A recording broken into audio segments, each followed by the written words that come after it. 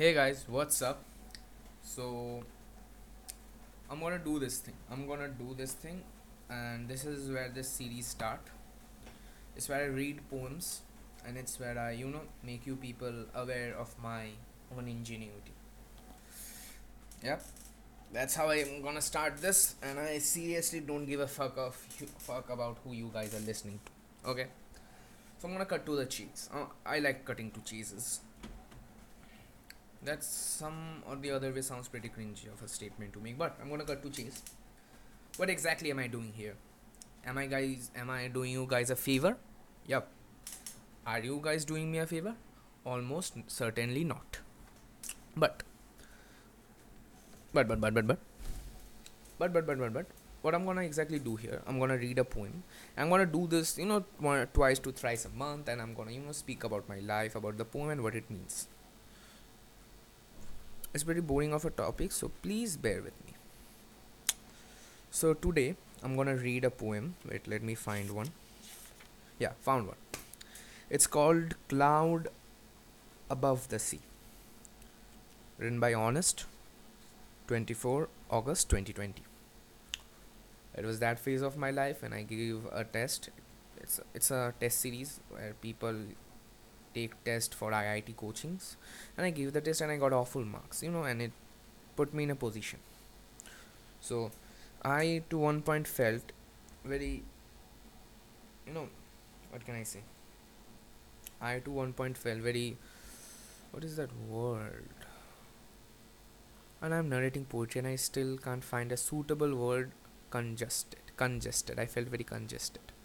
Suffocating. I felt suffocated. Yeah, that is the word I'm looking for, guys. Felt suffocated that time. You know, it's not about getting good marks or not, but it's about that other people got more marks than me. It hurts. It hurts. My god. I am a creature who lives on validation. And trust me, people, creatures like me, or creatures similar to me who lives on validation, just can't accept not getting it. So here's that poem, Clouds Above the Sea. Clouds abound my dear sky, but my mother said it was endless. 1,000 feet above the sea, a seagull flies helpless. When it took upon the final gaze over the greyish cloud built with haze, in this 6 feet test its reality faced, a world unseen, unreal. What does that mean? You might ask. I'm going to tell you what does that mean. Let's start from the start. Clouds above bound my dear sky, but my mother said it was endless. Your sky is your life, and your clouds is the restriction you put onto it. Clouds are not boundaries. That is what I'm trying to say. The seagull says cloud abound. The seagull is considering the cloud to be the boundaries of the sky. But are they really? Like what your common sense says. Are they really? Huh? But my mother said it was endless, the seagull's mother. Which is pretty true. It is endless, not gonna lie. 1,000 feet above the sea, a seagull flies helpless. It's alone, so it considers itself helpless, rather than acknowledging the fact that all the help one needs is from their own self. Name a person who achieved something great with, without using their own self. Metaphysically, it's impossible. You may pick up any sort of bullshit, and I won't listen to it. Okay, because you know what? This is a one-way transaction. I am speaking to you guys. So even if you say it, I don't give a fuck. Don't comment this down below. Please don't comment this down below. When it took upon the final gaze over the greyish cloud built with haze, in the 6 feet test, its reality faced. What does this mean? 6 feet is not a big number. It's a small number. And clouds are in general bigger than 6 feet. And this young seagull took upon the final gaze over this small damn little cloud, and he thought that it's his last. That's exactly why I'm talking about this. These small tests, if you get intimidated by small tests in lives, you won't see the bigger picture. And that is the last line, a world unseen and real. Okay, just because he thought that that cloud is his final judgment, that 6 feet small cloud is his final judgment, it's reality faced. He missed a world unseen, unreal. I was at that point and I realized this, that this test was bad, and I shouldn't focus on this.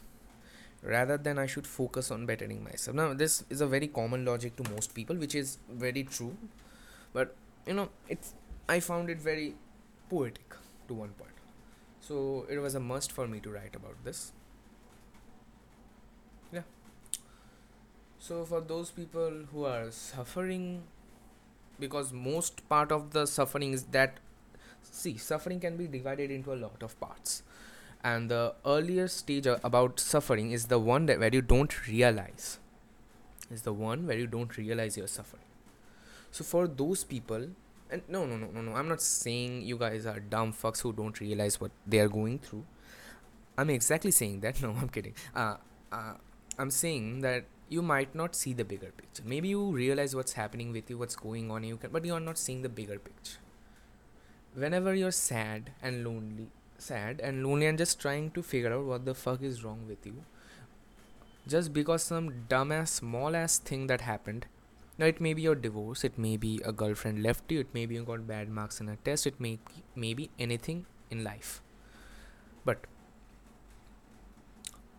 just think about that and feel, and compare it with the bigger picture. Oh my god, what do I mean big picture? It's very, first of all, the word itself is very big and I think it's describing is very big. So ultimately it's big, but what do I mean by it? What do I exactly stand by point? Whenever you just look up, whenever you feel that that this problem is happening to you, just realize that there are other people who happened this to, and they are still surviving and living. They focused on their best, they focused on themselves, and they got over it. I want you people to realize that it's okay to feel fucked up sometimes, but it's not okay to feel fucked up all the time.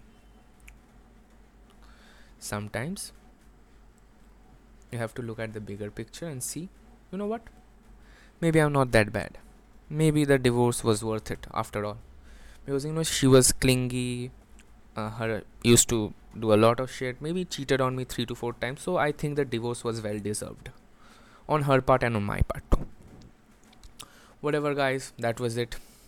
I'm not gonna spear some more bullshit on this, but you know what?